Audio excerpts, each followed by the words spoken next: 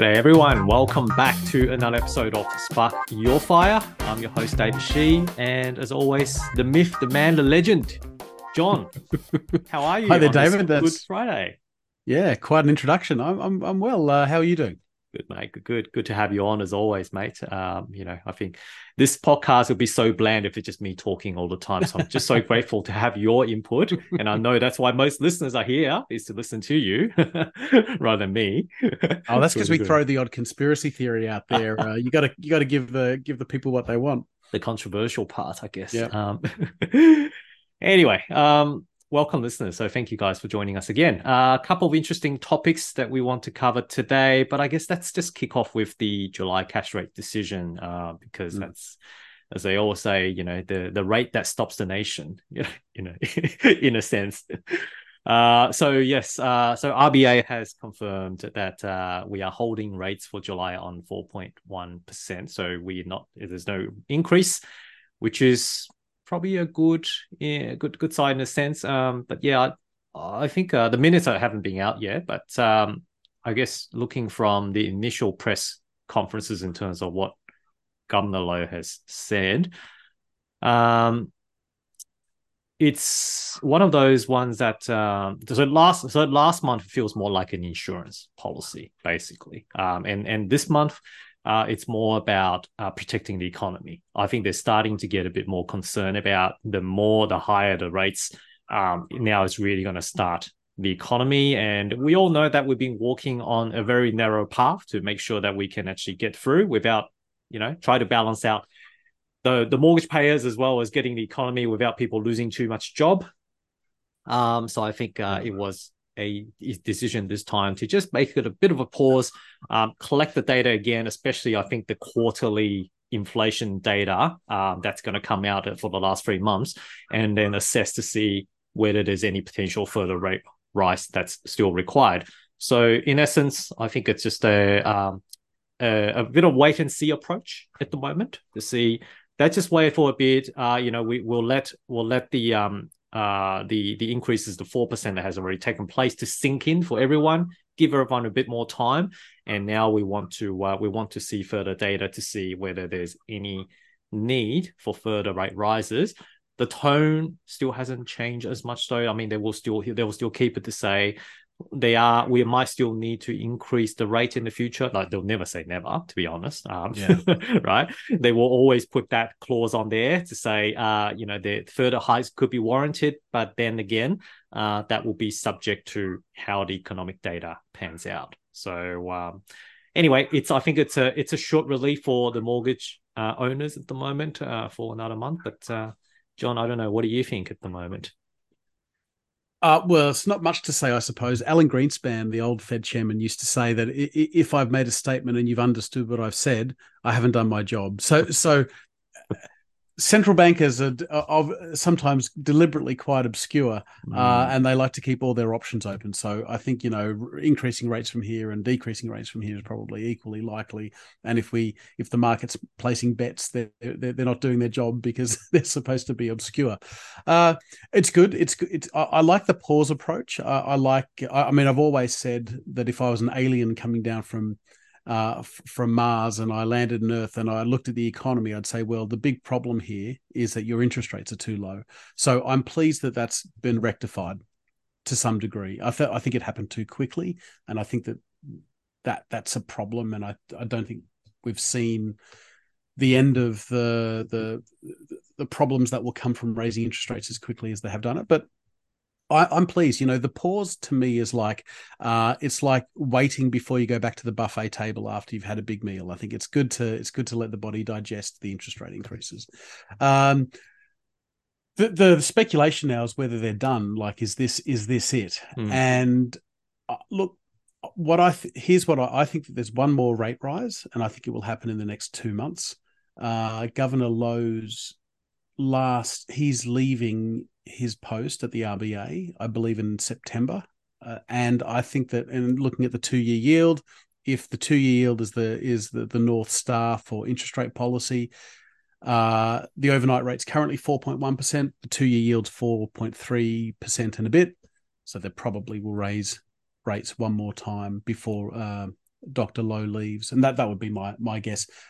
It's hard, and then I think the second half of the year is probably going to be very different, because I think that these resetting of the rates are going to start to have an impact. I actually think that they've probably killed inflation. They've probably done it, but because all the data is lagging, and because what the number that they quote is annualized inflation data, there's all the high inflation from the previous 12 months that is still going to be lingering in the data. So I don't think that there's any rate cuts for at least 6 months, but I think there's some pain to come, and I think there's one more rate rise. Yeah, no, I think you're pretty much spot on, mate. I think certainly we've passed the peak inflation, but the question now just comes down to: are we bringing it down fast enough? I think that's what the RBA. I think it might be the month or the before. That's the tone that they're saying. We're increasing because the trend or the inflation trend is not dropping down to the target level within our 2024, 2025 range. In fact, it's more 2025 now. So that's why they are putting it up again as an insurance policy. But whether that was too much, or whether that would still allow us to kind of keep the economy on an even keel is going to be an interesting observation. I think the quarterly inflation data will certainly give us a lot more insight, and I think that's going to come out end of this month from memory. So that will have a big impact. Yeah, there's a lot of the speculation is like, because I think broadly most people would agree with us that the inflation has been more or less broken, and that's going to be trending down, and we're going to be 2% within a year, let's say. Mm-hmm. And then the question becomes, when do they start bringing interest rates down, or will there be a second spike up in inflation like there was in the 70s? Yeah. Here's why I think that's not going to happen. I think the 70s are really every time there's inflation, they go, oh, it's the 70s again. And here's why I don't think that's going to happen. Firstly, so the first reason why is there's a lot more debt now. So we're a lot more interest rate sensitive. They don't need to take interest rates up to 20% to kill inflation. They can take interest rates to 5%, and the economy is going to be in a very different position. So we're lots of debt, very interest rate sensitive now compared to the 70s. The other probably more important factor why they can't do, well, there's probably not going to be another upswing in inflation, is that the demographics are very different. So we're a much, much older society, and the baby boomers in the late 70s and early 80s were all turning 30. So they're all getting married, and they're all buying their houses and all that sort of stuff. And so there was this massive sort of, we always talk about the basketball moving through the hose. I don't think so. I really think once they kill inflation, Grant Cardone said that within a year we're going to be begging for inflation, and he reckons we've way overcooked the inflation increases, the interest rate increases. So yeah, I just don't see a second spike up in inflation. I think maybe they've overdone it with interest rates, but we'll see. We'll see. I think we certainly hope that's the case. I mean, there's already a lot of people that's hurting out there. Even at the current 4.1% cash rate level, I can't fathom how it's going to be if it does hit the 5% level. Yeah. So yeah, but look, I think the equation just comes down to how quickly it brings us down, like how quickly it goes back to the 2 to 3%, and maybe we will see. I mean, Greg Cardone is obviously looking at the US inflation data, slightly different to Australian data to that degree. So we'll see how it pans out. But indeed, yeah. No, I think it's good. It's good. It gives everyone a bit of breather, like you said, before they go back to the buffet table again, depending on which buffet table they want to go to. But all right, a bit of relief. So that's good for the mortgage owners. Yep. Now, how does this tie in to the CoreLogic data that we're seeing for July, I guess, to a degree? So, well, sorry, this is a retrospective one. So we're looking backwards at the moment. So the July data basically gives us what the period for June. So the CoreLogic data that we've got released on the 3rd of July covers up to pretty much end of June at this stage. And we are still seeing growth in terms of the property price values, but I think the key headline is the growth is slowing. So it's basically starting to turn, essentially. And we can see that across multiple cities in terms of it's not going up as quickly as how they used to be in that sense. Although having said that, the numbers are still fairly strong. Mm. That's what we're seeing with Sydney up to about 5% for last quarter. So if you annualize that, that's 20%, which is It's nuts, isn't mind it? Yeah. blowing. If I in the current environment, right? So Mm. don't even know how to explain that. Um, Melbourne though, Melbourne's an interesting story, and I think we picked Melbourne because we had a bit of a chat off air on this as well. Yep. The Melbourne median value as at 30th of June 2023 is about $762,000. If you compare that to Brisbane, which Yeah. is sitting at $725,000 median value, there's only a gap of about 40, in fact, less than $40,000 in terms of that median. Now, traditionally, that spread isn't this close. So, I think we kind of both agreed that Melbourne could be presenting some really good values potentially moving forward for investors. John? Yeah, I need to do my Melbourne to Sydney ratio, but I agree with you. I think that Melbourne right now is the probably, and we'll do an episode on this, but probably the most undervalued capital right now. Mm.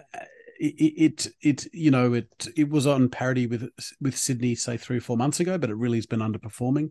You know what it reminds me of? It reminds me of about 15, 16 years ago during the mining boom when Perth prices were the same prices as Sydney prices. Yeah. And in a sense, in the sort of hierarchy of values, Perth shouldn't be the same price as Sydney, unless there's some sort of economic anomaly like a mining boom. And Melbourne and Brisbane shouldn't be the same price either. In the sort of hierarchy of values, Melbourne should be more expensive. So you would expect to see that diverge. Melbourne should grow faster than Brisbane, and that would correct itself that way. But it's interesting to see that. Yes. So yeah, look, I think we'll probably do the ratio video. I don't know, sometime soon. But when John's got a bit of time, I say. But yeah, Number I do crunching. anticipate that using the comparison ratios, Melbourne would probably prove to be the most cost. Got the Yep. cost price at the moment. Yep. Um, but yeah, that's definitely one of those things. I think there's actually a couple of headwinds though. Speaking of Melbourne, Mm. we also touched on this. Couple of headwinds in terms of investors entering in Melbourne because I believe they've actually put in place, or the 2023-2024 budget, they've actually put in place a bit of surcharge. In fact, I think it's called COVID surcharge. So they've reduced the land tax threshold from 300K to 50K. So in other words, pretty Mm. much all investors will now have to pay land tax. And so that's going to impact a lot of people. And traditionally, the rent is already fairly low for Melbourne. So, you're talking about a low gross yield in addition to the annual land tax. That's the threshold being lower, which means now pretty much all investors have to pay a land tax. That's a double whammy for property investors looking to get into Melbourne. So the other side of the argument might be, yes, John, it's proving to be good value. However, with interest rate at 6 to 7% at the moment and gross rental return getting even lower because of the new annual rent, Mm. is actually a good time, or is it worthwhile? Because it's going to be a lot of cash flow negative properties in Melbourne in that sense. So, Yeah, great point. No idea on timing, and I think mm, you're quite right. I mean, capital flows to where it's treated the best. That's why the United States became very rich. It was very friendly to capital. Australia's been the same historically, and within the states, right now, Victoria doesn't have a particularly capital friendly government, but governments are temporary, so these things correct. But you're right.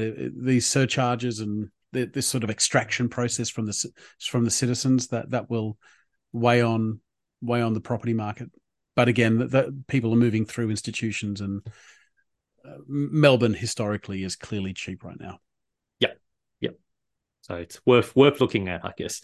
Mm. Other numbers. So Brisbane doing fairly consistent, still 1.3% for the month, quarterly 3%. Adelaide consistent 0.9% for the month and 2.1% for the quarter.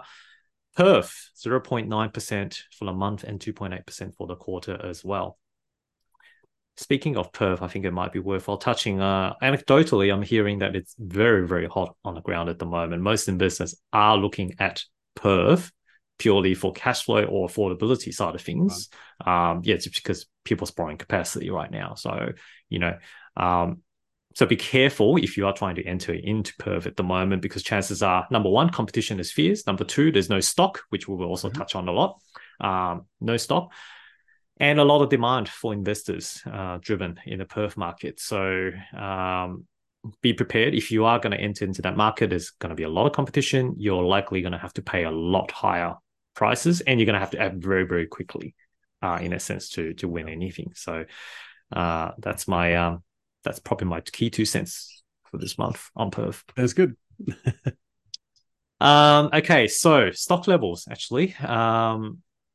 John, I know you've looked into this a bit for us. Stock levels remains to be very, very low. As a matter of fact, I think you've looked into the same time last year, because you're wondering, was it also like a shortage of about 20% last year? Tell us a bit more about that.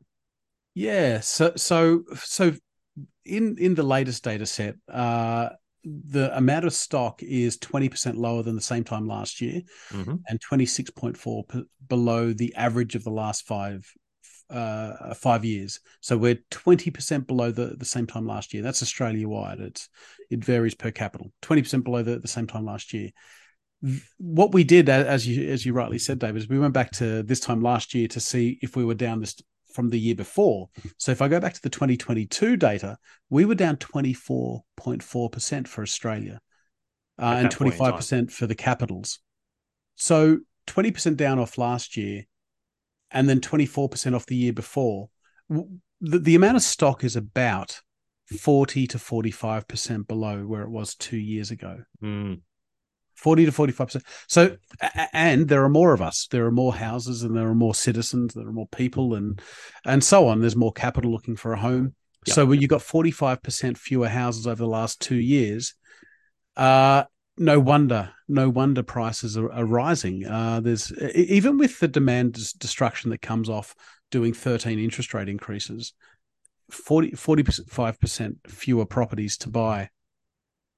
It's very difficult to rebalance that. But that's the market doing the market's thing. The market is rebalancing supply and demand. So demand is way down, and so supply is reducing to meet demand. But yeah, so this time last year, the CoreLogic report said 24.4% down for Australia in terms of new listings. That's huge. And that's the key reason why the prices at the moment are still going very, very strong, right? Yep. Because, you know, like we touched on this a few times as well, with rising interest rate, reducing borrowing capacity, why is prices still continue to be pushed up and up and up? This is basically the main contributing factor, is the low stock level. And it's been consistently this case for the last, I don't know, since, like you said, 12 months ago. So for the last 12 months, it basically just has been keeping even lower in that case. So not many stocks available for people to buy. Demand is pretty much on average across the 5-year period, as far as I'm aware from CoreLogic data. So yeah, we are effectively seeing about like a 40% in comparison to 2 years ago, right? In terms of the stock level. So pushing it up. And yeah, so the amount of competition is what's really driving up the prices. And I think, John, you know, you've obviously been keeping tab on the Sydney markets. You can tell that it is really just comes down to competition. You know, most people, what do you think of the fear of missing out factor at the moment? Are you seeing, like, you know, when you attend auctions, are you seeing a lot of people kind of like, you know, like that fear of missing out feeling is coming back again in the current market? Yeah, well, there's been both demand and supply destruction. So I'm not seeing a feeding frenzy at these auctions. You know, 2021, it was a feeding frenzy. There was very high supply and very high demand, and I'm not seeing that, but I'm seeing consistently prices go over the reserve. I'm also seeing, the vendors are wanting to go to market. And actually what I've seen just in the last 4 weeks is that the vendors have woken up to the price reset higher. So now they've realized, the place across the road sold, let's say. So now my place is worth 300,000 more than I thought it was worth. Mm. And I have a very specific example in my head, which I won't share, but the vendors have woken up in the last 4 weeks. The prices have risen materially, and they're actually not that far off the peaks from 2 years ago. They're not at the peaks, but they're very close. So yeah, I think there's. So you asked about FOMO. Is there FOMO? No, there's not. There's no feeding frenzy in the demand side, but if you're a motivated buyer, you only have like one or two choices in your market. There's not a lot of properties out there, so you'll be a buyer for both of those available properties. Let's say, yeah. Yeah, just not many options, basically. So they're forced to, in the current available stock, to pick and choose from what's available. Yeah. And the question now is, what happens in spring? So we're in the middle of winter right now. It's bleak and it's cold, and there's never much stock at this time. But the agents I'm talking to don't think it will improve in spring. They think that the supply will not come on board in spring, even though there are some vendors who are starting to test the waters and say, yeah, we'll be ready for the warmer months. It doesn't look like there's going to be enough supply that's going to come on board sort of September, October. So we'll have to wait and see, but this seems set in at the moment. Yeah. Okay. All right. Which means the price, the uptight prices will probably hold on to its position, but just stay more flat, I guess, in that sense, isn't it? So, yep. Okay. So a couple of listings, rents. What about the rental growth aspect side of things? I think we're seeing the rental conditions have started to ease a little bit, or the rental growth has started easing a little bit, although the annual change in rents is still very, very high. We're talking about, in particular, Sydney units at 18.8% annual change. That's a phenomenal number, I have to say, basically. But look, the trend is across all the cities except for Perth. I think all the cities have started to ease a little bit. So they started to turn in that instance. And Perth is the only one that, from the graph perspective, still shooting up from a rental perspective. So I think rental growth there is still going to be continuing on for a little bit longer for units in Perth. I'd also say so Canberra's the other one that's an outlier on the downside. So Canberra house rent is down and it's flat for units. So everywhere else is up, but Canberra's underperforming in rents. Sorry. So good. Yeah, no, that's okay. So good to be an apartment holder in the current city market at the moment, that's right. Isn't it? That's right. Although might not see that much capital growth, but at least from a cash flow perspective, hopefully it helps offsetting a bit of the mortgage repayments. But you know what? In terms of units versus houses, and we'll probably do another data set conversation on this, but if we look at the last couple of years, for units, they never boomed in 2021. They never crashed in 2022, and they're catching a bit of a bid this year, but not as much as houses. They've actually, but underlying that, they've had the biggest rental increases. So total returns, even though there's been a bit of volatility, they've been far less volatile than houses, and the total returns have been quite good. I mean, particularly on the rent side. So real estate is doing what real estate has always done. It's actually fascinating to see. We're still, getting 5% growth per year in units on average, and 7% growth per year on average for houses. And you're getting inflation. There's been a big inflationary catch up on rents. So rents lagged CPI over the last 10 years, and now they're catching up. So over long periods of time, these averages just assert themselves. That's true.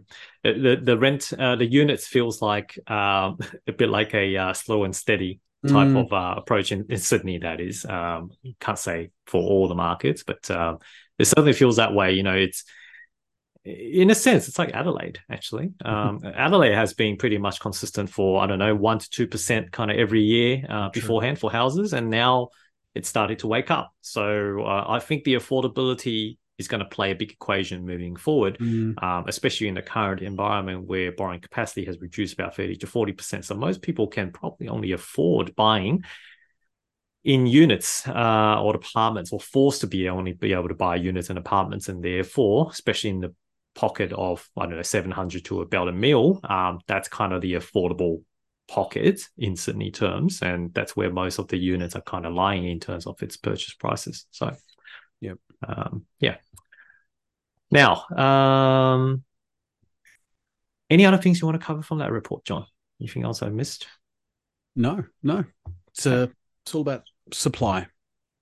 It is. I think that's the key. The key metric there is still the supply is the main issue here, isn't it? So, okay. All right. Well, let's jump into a bit of a topic of discussion for this week, I guess. We've been talking about interest only repayment and principal and interest repayment for a while, and I know with the high rate environment right now, a lot of people are contemplating whether they should be continuing on their P&I repayment, or they should be looking at switching over to an interest-only repayment to help alleviate the cash flow perspective. Because as you can imagine, it's very, very difficult to hold a property portfolio in the current 6% to 7% interest rate, especially when you have multiple property portfolios, even make it even harder. So I guess the question comes down to, should you be looking at taking on, let's say, I guess two sides of the equation. First of all, if you're getting new debt today, or if you're purchasing new property, should you be sticking on P&I or interest only? And second part, I would say, is for your current portfolio, if you are a property portfolio owner today, should you be looking at changing your investment portfolio to interest only, or should you still keep them on a P&I level? I think that's the two key discussion points we'll touch on today, John. And look, we haven't spoken about this, so just for our listeners, this is very much live, right? Okay, I'm pushing these questions out. We haven't had any script or anything like that. I'm just coming up with these questions, and I thought they would be good discussion points in terms of giving. That's give our listeners a bit of indicators and pointers in terms of what we think. Yep. Yeah. So, and we're talking investment properties now. So investment properties. Okay. So I'm very pro P&I. I'm very pro paying off principal, because I'm a bit old fashioned in general, and I like to own the properties forever. I want to own the properties forever if I can. So firstly, paying off the debt makes it more possible for you to not have to have an exit that involves selling later on. Now, in real estate, a lot of leverage. And broadly speaking, the first 15 years of a 30-year mortgage, you're servicing interest, and in the second 15 years, you're buying the house, right?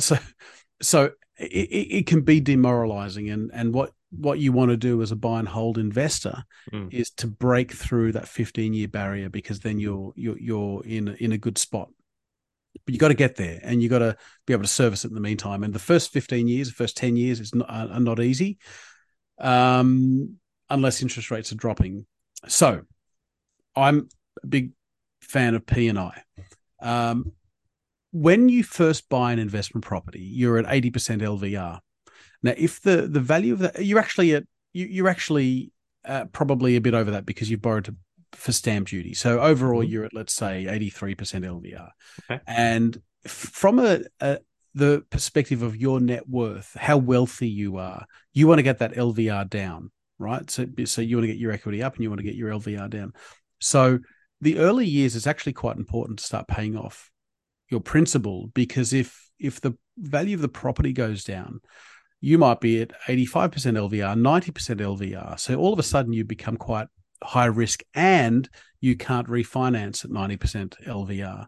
So the first couple of years, it's important to pay off principal. And I think you can put it on, and what we've done is we've put our debt on interest only later on, when the LVRs are at 30%, 25%, and the pressure's off. But in those early couple of years, you actually want to start, you want to give yourself a buffer, such that if the price of the property falls, and it will every, say, 5 or 6 years, that you're still okay. And again, remember, you're starting the ownership journey at about 83% loan to value ratio, LVR. So you're not comfortable until you're under 70%, and you've got to start by paying off some principal.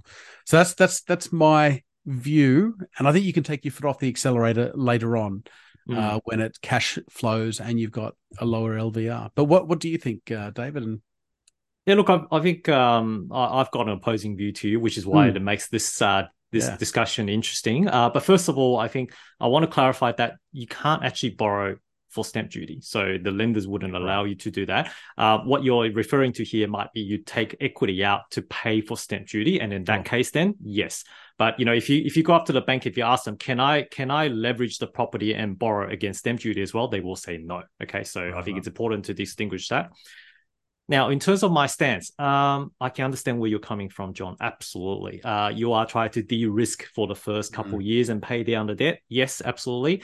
I think there's a couple of things to note here. Number one, a lot of my clients, when they're purchasing their first property, they are looking to be able to build their portfolio fairly quickly because you want to be able to accumulate. During the accumulation stage, you want to basically reserve all your resources to be able to accumulate as much as you can, right? So, and most people, when it comes to borrowing capacity versus cash or savings, their cash is going to run out first, generally speaking, because we can structure the loans so that way they can go to tier 1, tier 2, tier 3 lenders. That way they can still got enough borrowing capacity to be able to buy their second, third, fourth property potentially. Okay, probably less people in today's environment, but by going on an interest-only loan, it allows them to be able to reduce at least the initial repayment, which means they can put more into their pocket, which means they can save up their deposit quicker to get into their second investment property. So it comes down to their goal. If someone is looking to be able to build 4 properties in, say, 5 years, then having an interest-only repayment on the initial loan is probably going to help them save up quicker than in comparison to the P&I repayment. To a degree. Okay. So that's the first thing. Second thing, I guess from a principal perspective, I'm a big advocate in terms of, we all are big advocate in terms of holding on property for a long time. Now, the reason why we want to hold the property for a long time is because we let inflation to eat and erode away our debt, basically. Okay. So yes, you certainly want to control your risk to a degree, and if you keep it long enough, you'll find that in 10 years' time, 20 years' time, even though the debt level, and if you don't touch it, the debt level may initially see as quite significant, but in 10, 20 years' time, it will be seen as insignificant by that time because, the money keeps losing value over time. So you basically help accumulate as much as you can, and you hold them on as long as you can in order to let the time or inflation to do the hard work of paying down the debt for you across the long term, in that sense. Okay. That's the second thing in terms of from my personal investment principle strategy. The third thing is interest only does give you some flexibility in the sense that we can use some non-bank tiers down the track to be able to help people accumulate further. So that's just from a debt borrowing capacity perspective. Okay. So with a P&I repayment, when you hit certain threshold, because your repayment's been too high, you're gone. You're out of the game. So if we structure them correctly, it could be a difference between property 3 and property 4, as opposed to property 1 and property 2 when you get locked down in property 2. Okay. So that's from a borrowing capacity strategic perspective. And interest only, like I mentioned, tying back to number 1, you get to save up a bit more. Now, if you need to, and if you like to, you can always put that extra capital into the loan, paying it down. You got the option to, but you're not forced to, like as in P&I. Okay, and we haven't talked about offsets yet. We haven't talked about offsets as well. Correct. So if you chuck on the offset account, then, again, different story. So, so I think that's one of the reasons why I'm kind of more pro IO in that sense. But again, it comes down to each individual's goal. So, I've worked with investors who I just need 2 properties fully paid off, and then I'll be happy to live on that kind of passive income. I said, well, perfect. First one, P&I, second one, P&I, off you go and pay it off. Done. You'll be done in 20 years or something, right? So But if someone comes to me and say, I want to be able to build a portfolio and have, I don't know, sounds vulgar, 100K passive income in 20 years' time, of course, the first thing is to be able to accumulate to that level and have enough asset base before you can even consider getting closer to that level of passive income that you want at a later stage of life. So that's my thesis. Yes.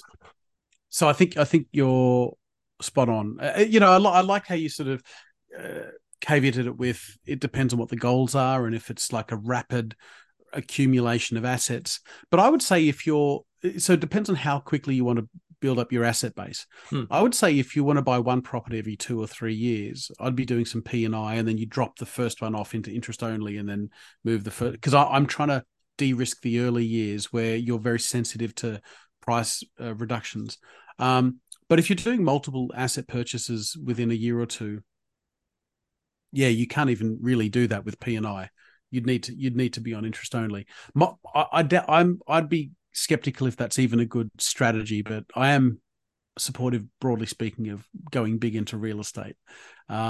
So one other thing I'd add is it depends on how old you are when you start. So I started young and went slow. Some people start late and have to go fast, and so that's when an interest only strategy probably works a bit better. But I'm really kind of, my view is very risk focused. I think you quite correctly put your finger on that at the beginning. It's like John's focused on de-risking a portfolio, de-risking the debt, and my view is always you come back to interest only later.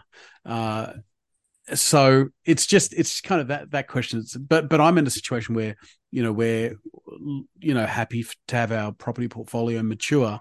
Yep. So we have the luxury to do interest only now. But that's what's worked for us. It's like you go hard paying off the principal early, and then you can park that process once you're not at 80% LVR. That's the risk that you're trying to mitigate.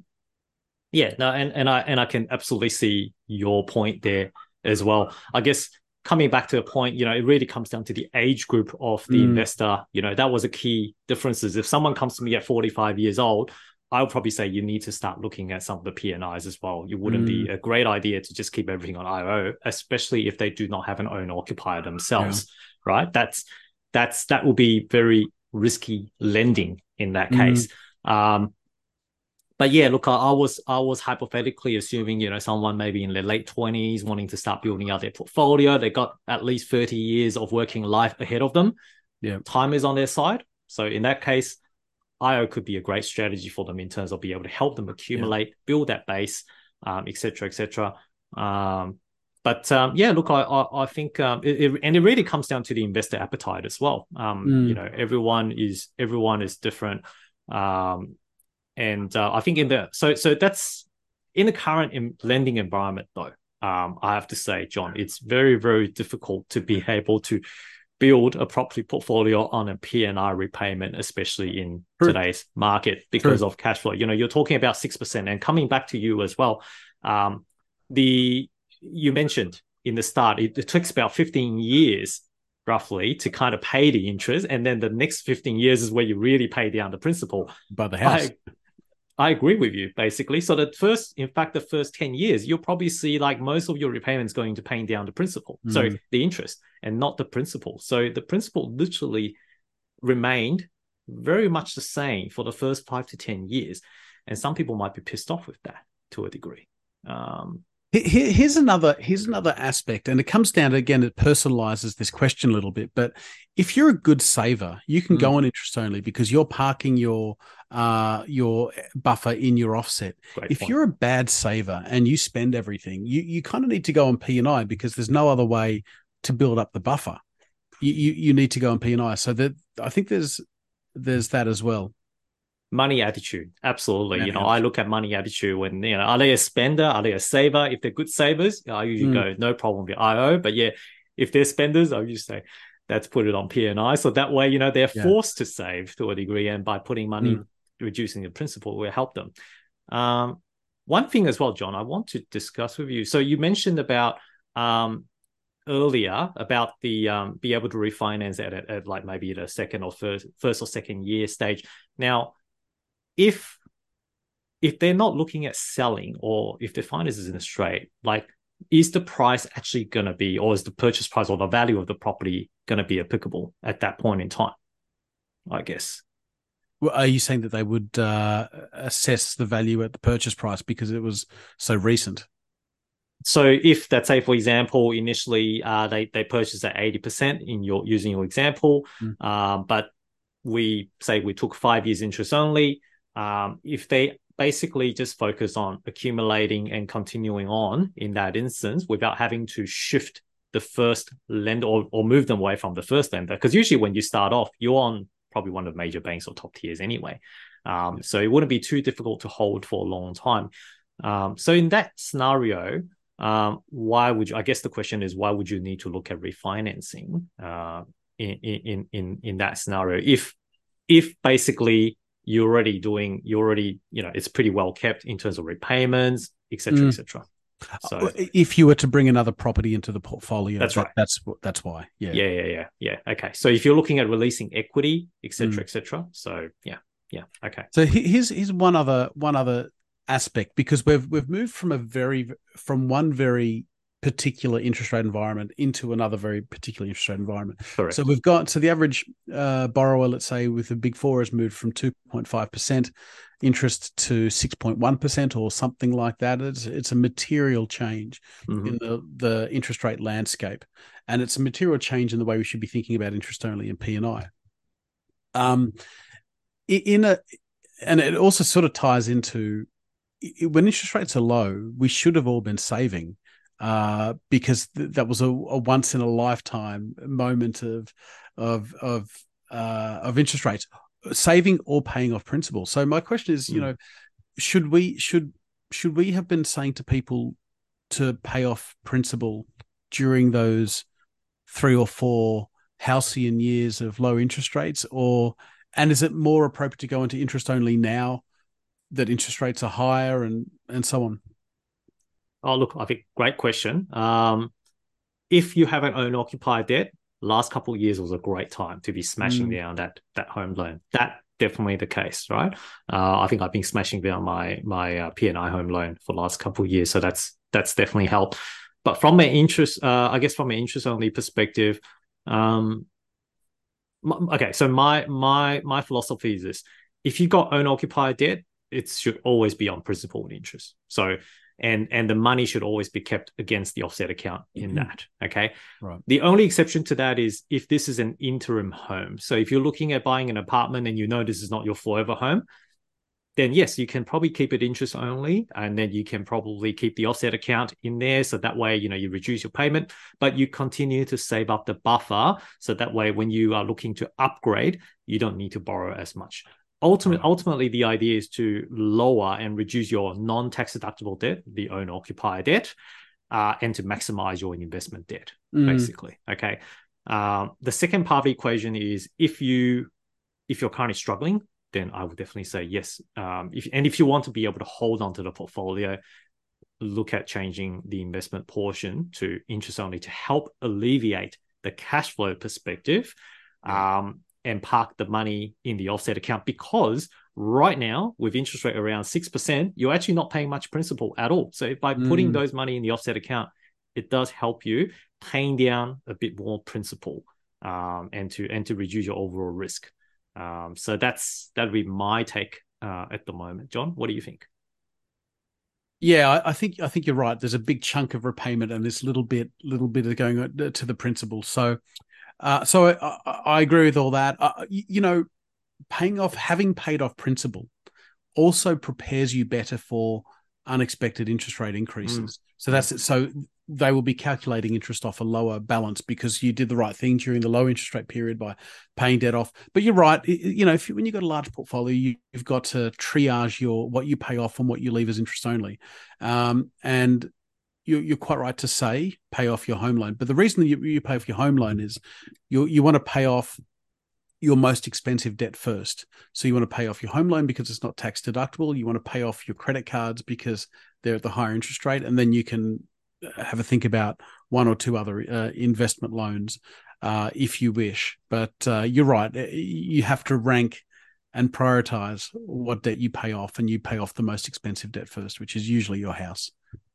And from borrowing capacity perspective, that makes a lot of sense as well, right? Because Mm. if you can remove that non-tax deductible debt component, in other words, that's a bad debt, because don't forget all the other good debts and investment loans can be tax deductible and added back to help with your Mm. borrowing capacity. So it actually helps, a lot of people who have a fully owned home and then a couple of investment debt in that case, you'll find that generally speaking, lenders are more willing to lend them a bit more Yeah. as opposed to someone who's heavily indebted with the owner occupier debt and now Mm. looking to build a property portfolio. So Yeah. from a borrowing capacity and number case, it makes total sense. So Mm-hmm.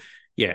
Now circling back to the question whether people should be saving the last couple of years, I totally agree. I think they should have been, but whether that was the reality or not, I don't know. I think I think people are going back into the revenge spending because we've all been locked down during COVID for too long. Yes, we say half because we saved the hard because we don't have much anywhere to spend it apart from online retail. But Mm. that was a great time to be able to save up a good chunk of war chest and potentially pay down your home loan a lot Yeah. quicker. Yeah. So Yeah. I do agree with you.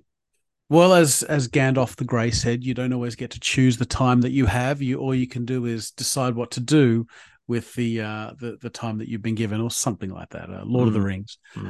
So you just you have to make the decisions based on the current circumstances. Definitely.